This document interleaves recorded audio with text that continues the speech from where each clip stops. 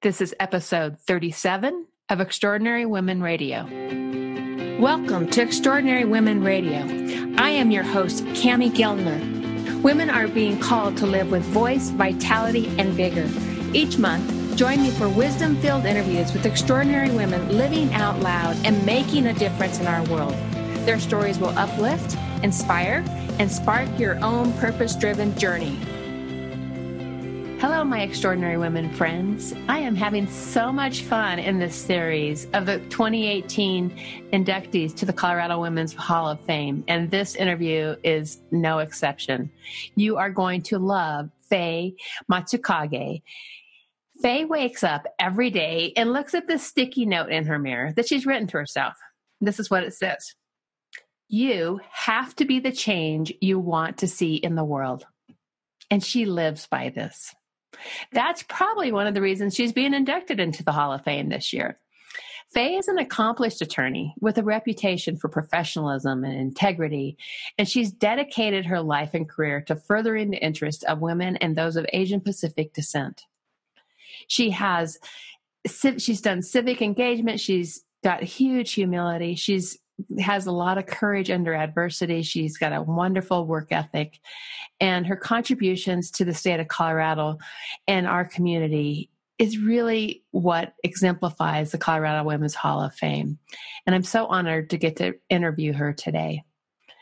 Fay shares her story of how she saw a need to make a difference, going back to that sticky note that she has hanging on her mirror and has for years, in this very white, male-dominated legal field focused on security law. She was one of the few women there, and she saw a need to make a difference. And so what'd she do? She went out and she founded the Colorado Asian Pacific American Bar Association, as well as their foundation. And then she was also instrumental in forming the Colorado Women's Bar Association Foundation. All of these with the focus on promoting gender and race equity in the legal field. Today, Fay practices law at the Doida Law Group. She is one of the few female subject matter experts in security law with her level of seniority and experience. She also has made considerable long-term contributions to the legal field and to the Asian Pacific community. Let's meet Fay Matsukage. Well, welcome, Fay. It's so great to have you here on Extraordinary Women Radio today. Well, thank you for having me on. This is quite an honor for me. Oh, what an honor to be inducted into the Colorado Women's Hall of Fame. How did you feel when you got the good news?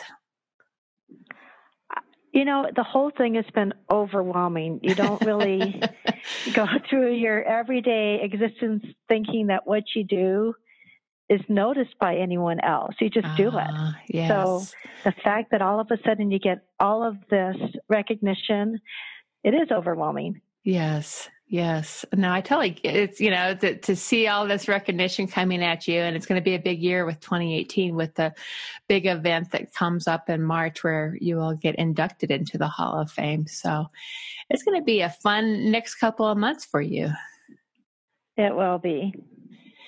So I was looking through all the good information about you, and you are really a starter. You were a founding member of the Colorado Asian Pacific American Bar Association. You were a founder of the Colorado Asian Pacific Bar Foundation, and you were instrumental in forming the Colorado Women's Bar Association Foundation, which is promoting gender and race equity.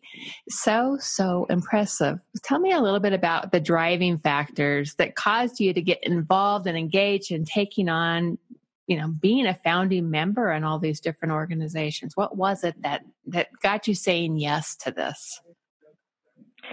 I think when I look back, the turning point was started back in December of 1985.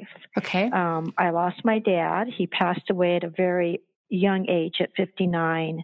I was only 30 years old at the time. And he was my closest friend, my biggest supporter, and all of a sudden he's not there to talk to all the time. Mm-hmm. And the realization is I'm going to have to do this on my own. Right.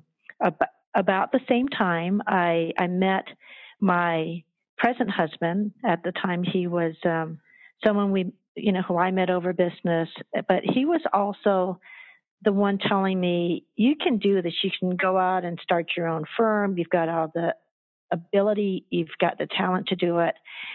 So I met him roughly the same time. And in March of 1986, I opened up my own law office. I left the partnership I was in and decided to do it on my own. Right. And I think that was the first stepping stone. I realized I can do this. And I was meeting with a good degree of success.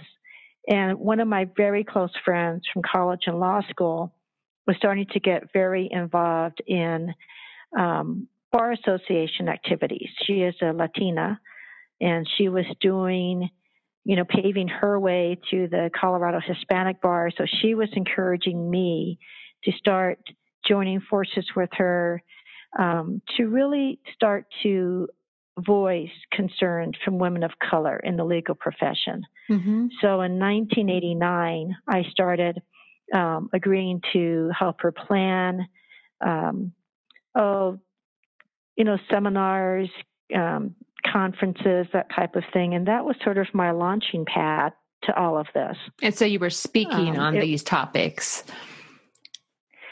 I was speaking, helping to organize things, but I think, you do things in steps. It was, for starting my own office and then getting involved in these conferences and just, realizing that I can do this.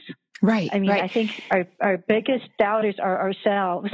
Oh, it's totally. And talk to us a little bit about that, because so many people that listen to this podcast are thinking about starting something, right? They're thinking about going and either making a difference on something, or they are wanting to start their own organization.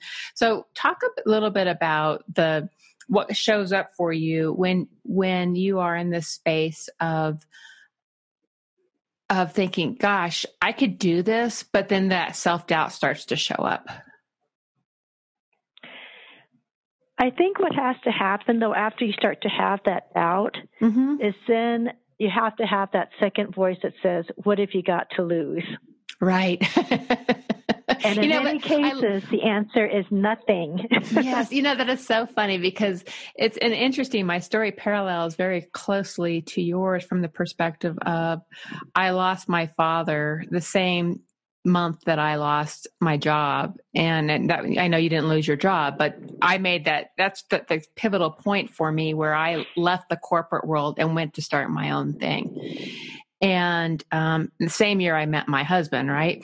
So there's some parallels there. And I remember my husband saying to me at that point was his point was, when people kept telling me to go start my own business, and I said to him, I'm a corporate woman. I've done that my whole life. I'm a corporate woman, and I'm not an entrepreneur.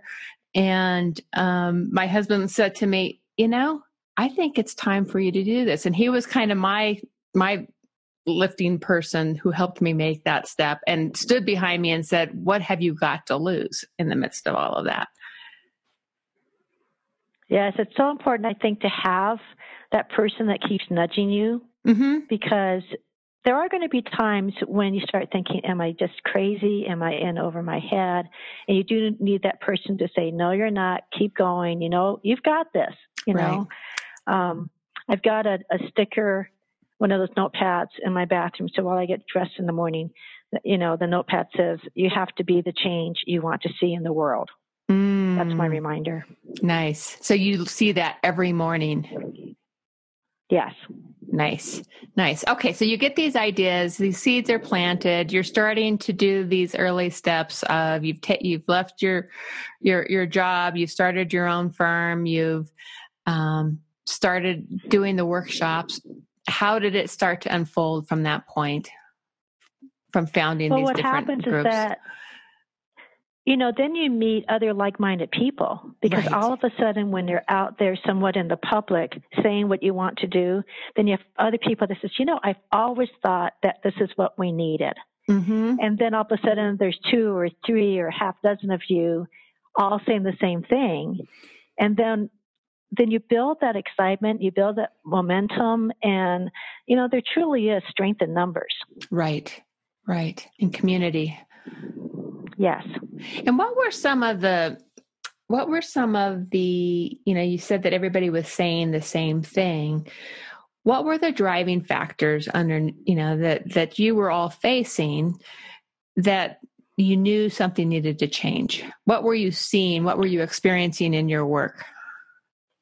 Okay, let me give you an example. When I was going to law school at the University of Denver, I was attending from 1976 to 1979. Mm-hmm. And at that time, there were 3 of us students in the whole law school that were of Asian descent. Okay. And I started to realize that there were so few of us because I would take the bus into law school, and I would have comments from people on the bus saying, "So what are you studying?" And I just said, "I'm going to law school." And they just said, "You're kidding." Really? They couldn't place my face with being a lawyer. And that was happening quite a bit. Back then, I think Denver had only one, it was just a Chinese restaurant downtown, which is out in Bannock, where I think Racine's is now. Okay. That was it. Okay. But that is how unusual we were. I think then Asian attorneys, generally male and female, were taken to be kind of an oddity. Mm-hmm. But I think especially for Asian women, I think the stereotype is that we're subservient, that we can't be assertive, and that we certainly wouldn't be the ones advocating for clients. Right. So when you did meet another Asian woman attorney, you just wanted to compare notes, and you wanted to make sure that you weren't the one that was crazy who was seeing all of this. Yes. And so coming together like that in community started to shift things. You started to see the possibilities for creating these various associations and foundations to really start to change that perception. Yes, and it always helps when you've got someone else to call when you need the pep talk, or where you've had that crazy thing happen to you. And you just need to sometimes know that you've got that person in your corner. Right. So that you can keep on going. Right. It's absolutely so good to have that we can lean back into at any given point. Well, good. So you founded those associations in the foundation, and then just let's talk about your work in your field, because you are a leading expert and a thought leader in the whole world of security law, and that is a very traditionally male-dominated field. And what have you learned over the years about women leaders in such male-dominated industries?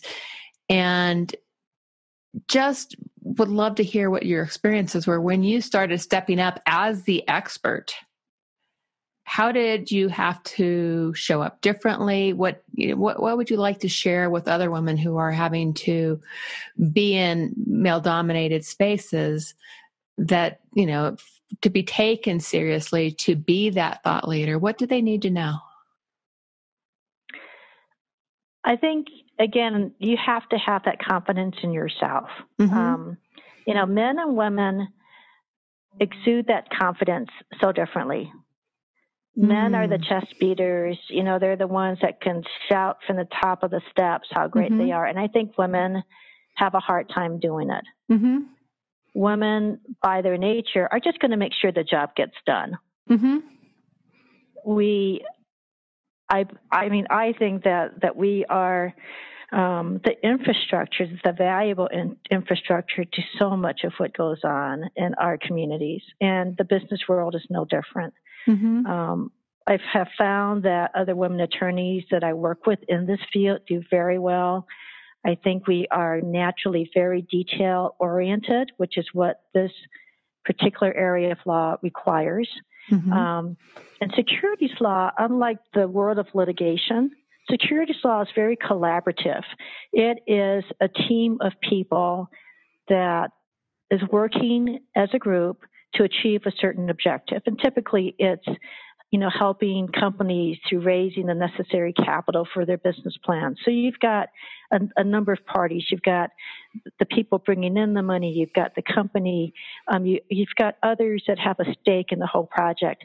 And so in order to get the job done, you need people who can work collaboratively. It works best if you don't have a lot of egos in the room. Mm-hmm. You need to have people that can work through the maze of regulations or, parameters set by the various parties in the transaction. I mean, you need people that can just problem solve and say, okay, we just need to get from point A to point B, and what's the best way to get it done. And women are very good at all of those things, aren't they? They're excellent at those things. Right. Because a lot of times, as I say, I think we naturally put our egos to the side and mm-hmm. just say, let's just get the job done. This is what I'm here to do. We collaborate. Yes. We want to be on that team. We collaborate. Yes. So in answer to your question, what do you do? I think, first and foremost, you get your job done. Mm-hmm. If you don't know the answers, you do whatever you need to find them. But the best thing, I think, that speaks volumes to others that you're going to be working with, particularly the men, is competence. Right. And once they see it, then I think they give you that due respect. Right. So it's continuing to do the strong work. And I think that one thing that you mentioned there is that the women aren't generally the chest beaters. We aren't generally the big egos.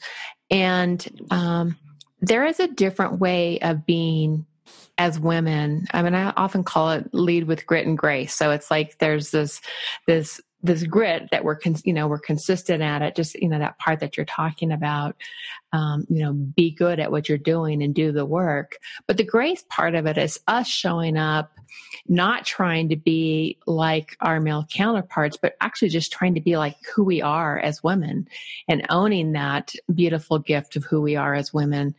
And that's what brings the grace into it. I'll give you one example. On one transaction I found where my male counterpart on the other side of the table had made a serious error. And typically there's emails that have, a dozen CCs on them. Everyone's copied in on everything.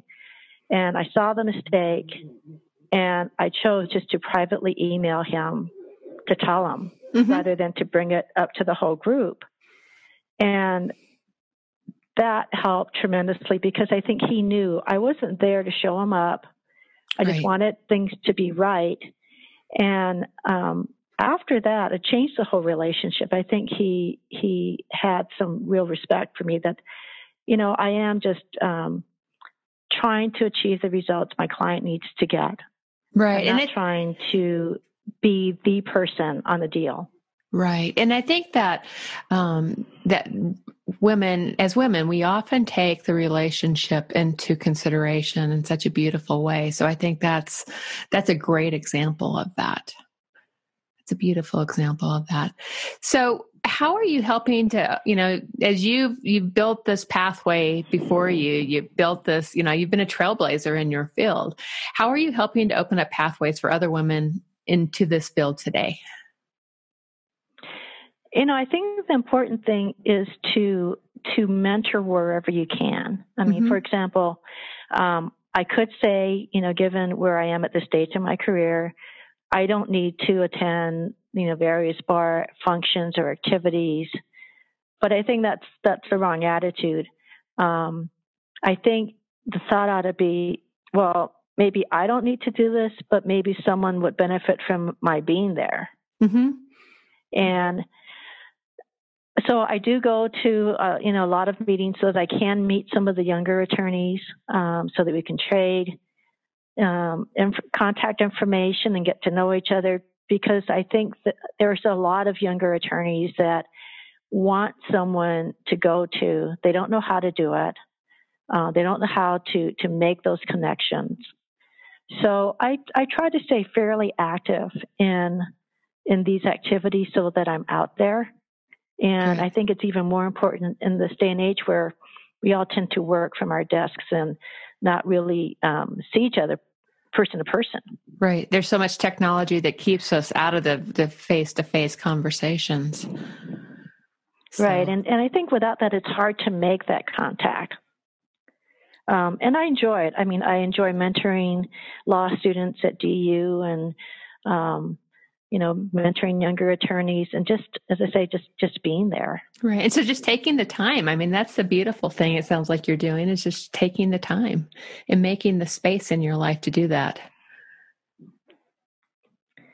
As I say, I think we all get, so much out of making all of these new contacts ourselves. Right now I work with younger attorneys than I am, and I had to learn a lot of the newer technology, and I am loving it. There's a certain kind of energy. Yes.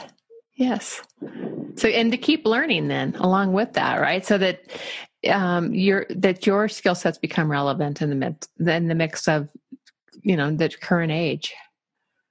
Yes. Exactly. Yes. So let's just go back to when you were 20, thinking back to that time and looking at your life now. How did you think your life that you would be where you're at today? That, what's the comparison and the contrasting of what you thought, where you thought your life was going when you were 20 and where it is today? So at 20, I was, probably, I was still in college. And at that point, it is just getting through classes. It is making enough, spending money by working. I worked at the cafeteria, but just to get by. And you have such a one-dimensional look at life at that point. And I think it's so different now. At age 62, you see life so differently. And I think it's largely due to the number of experiences that we have.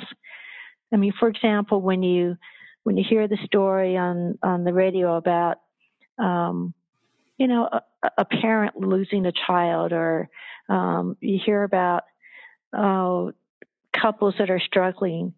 I mean, invariably, you've experienced some part of that, and so you get so much more of what you're exposed to than when you're 20 years old and you have no idea what it's like. Right. So I would say, in a way, our senses are opened up because of all of these experiences that we've had. There's a lot more thought that goes into everything that you see or hear. And I think also, at 62, you start to realize you're not going to be around forever. You never think that at age 20. So you start to think, what's really important here? Right. And you do view life differently because of that.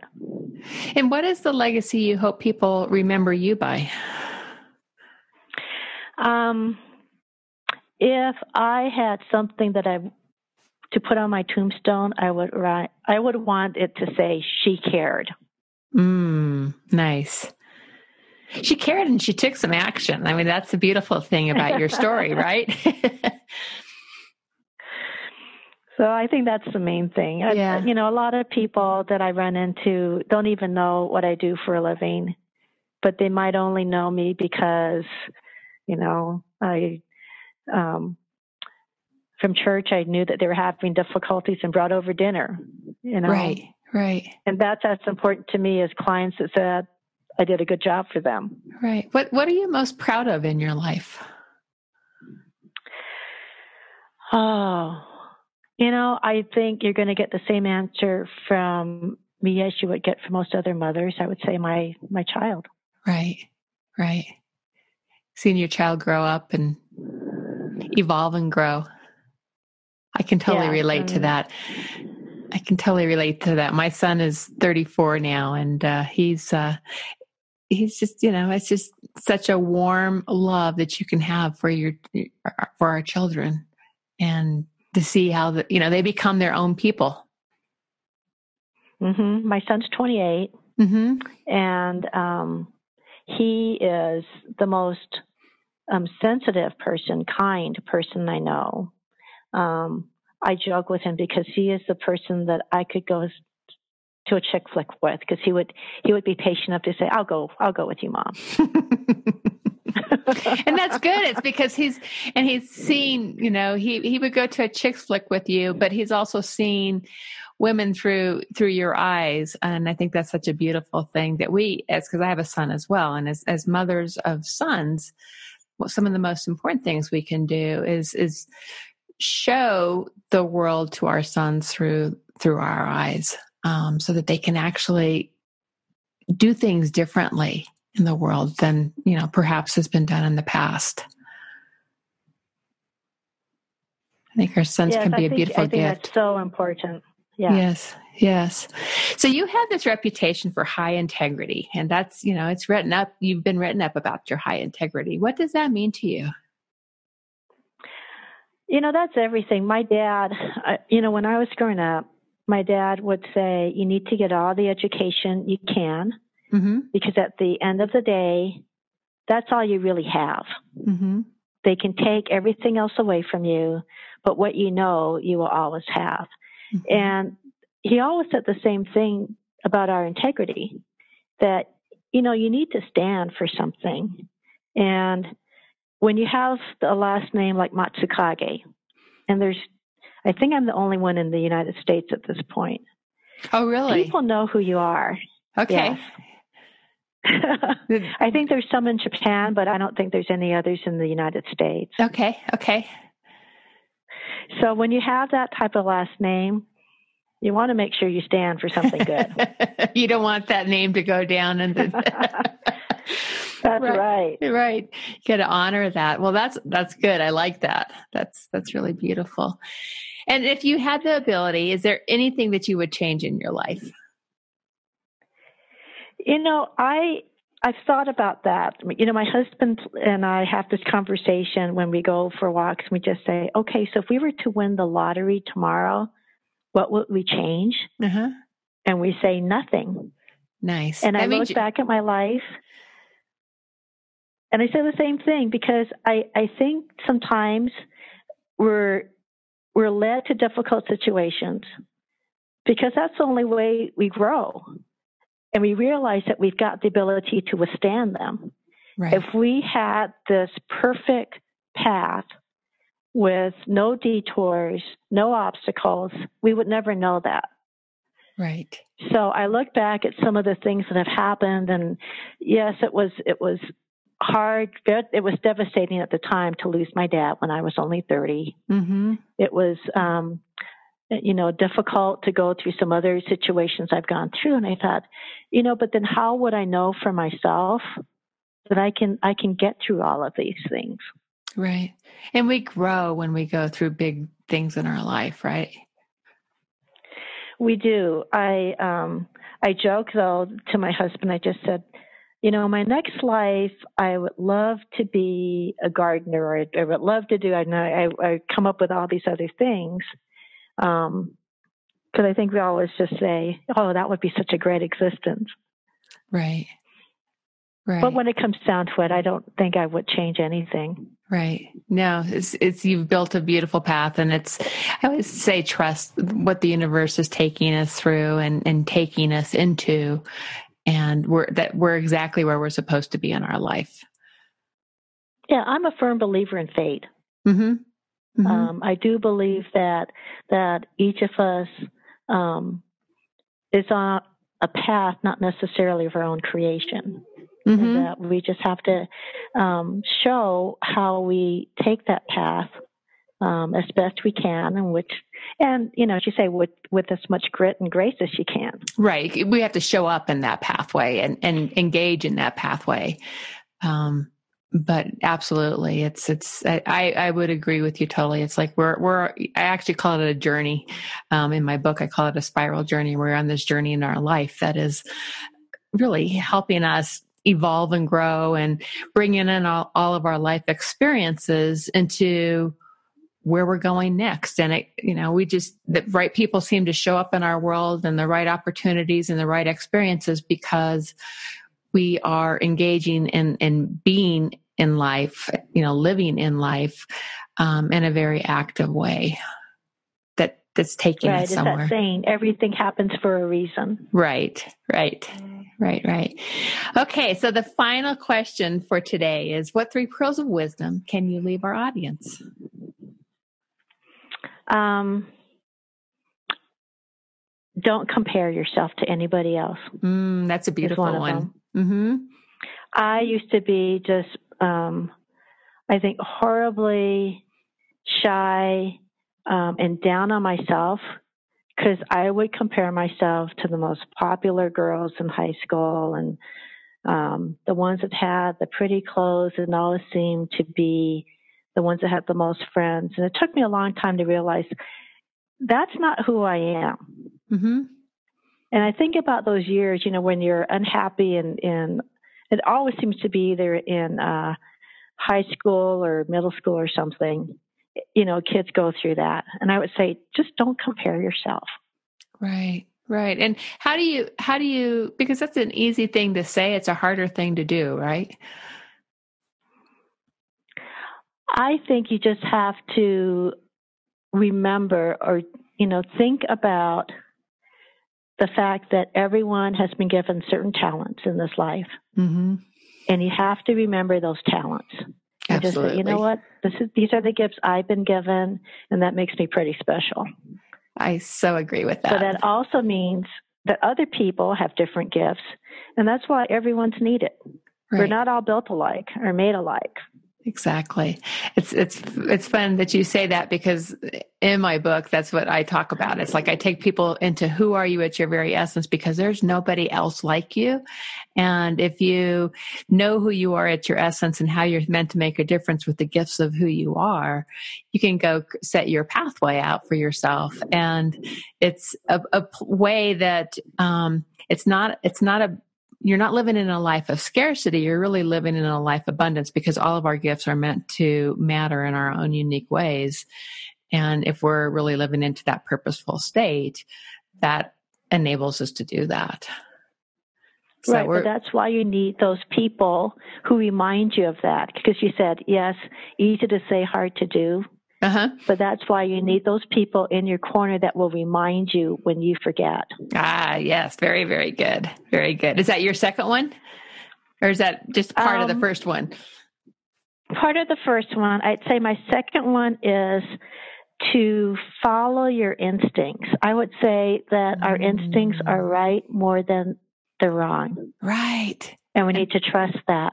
So agree with that one.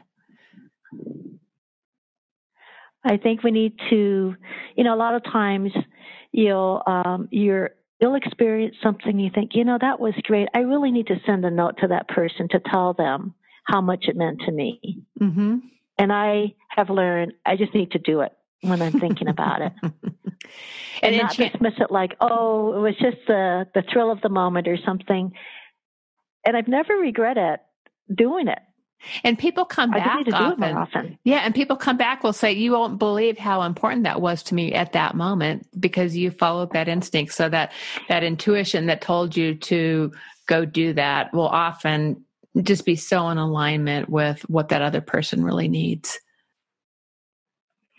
Yeah, and I think we just too often we let something else get in the way.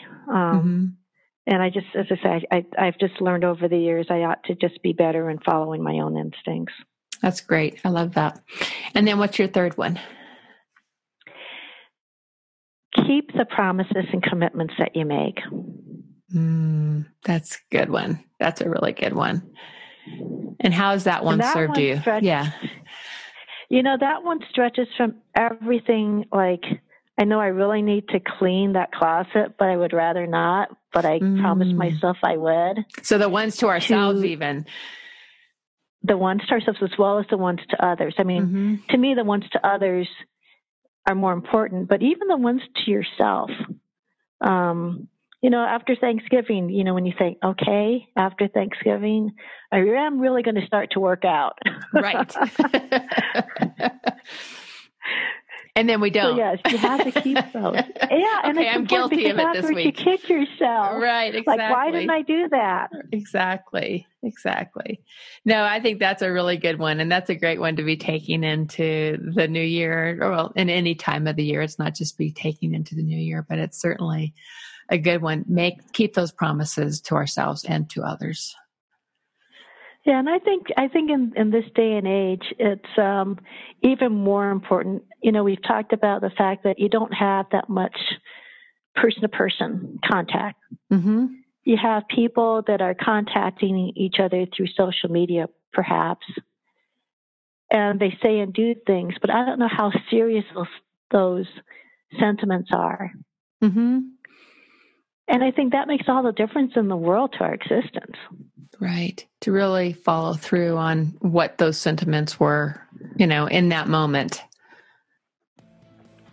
Right. When someone says, you know, we really need to sit down and catch up. Right.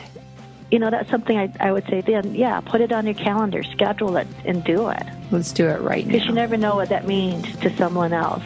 Right. Well, this has been awesome, Fay. I really appreciate it. And congratulations again to you on becoming Colorado Women's Hall of Fame inductee. It's so impressive. And I hope you have a wonderful holiday. And thank you so much for spending time with us. Well, thank you for having me, and same to you. Okay, bye. Bye-bye. I hope you liked this episode of Extraordinary Women Radio. If you did, please share this podcast with your own special tribe of women and help spread the love, the dreams, and the inspiration. Are you thinking about making the next bold move in your life? I invite you to take the Your Next Bold Move quiz at CamiGellner.com to find out how you can jumpstart a passionate and meaningful next chapter. You may also enjoy my book, Fire Dancer, Your Spiral Journey to a Life of Passion and Purpose, which is available on Amazon. In Fire Dancer, you will become intimately connected to your heart's calling and build the courage and resiliency to ignite your what's next. I'd love to hear from you on any of my social media channels. I'm on both Facebook and Twitter, and the links are available on my website. Till next time, my friend, listen to your heart, follow your dreams, and be you.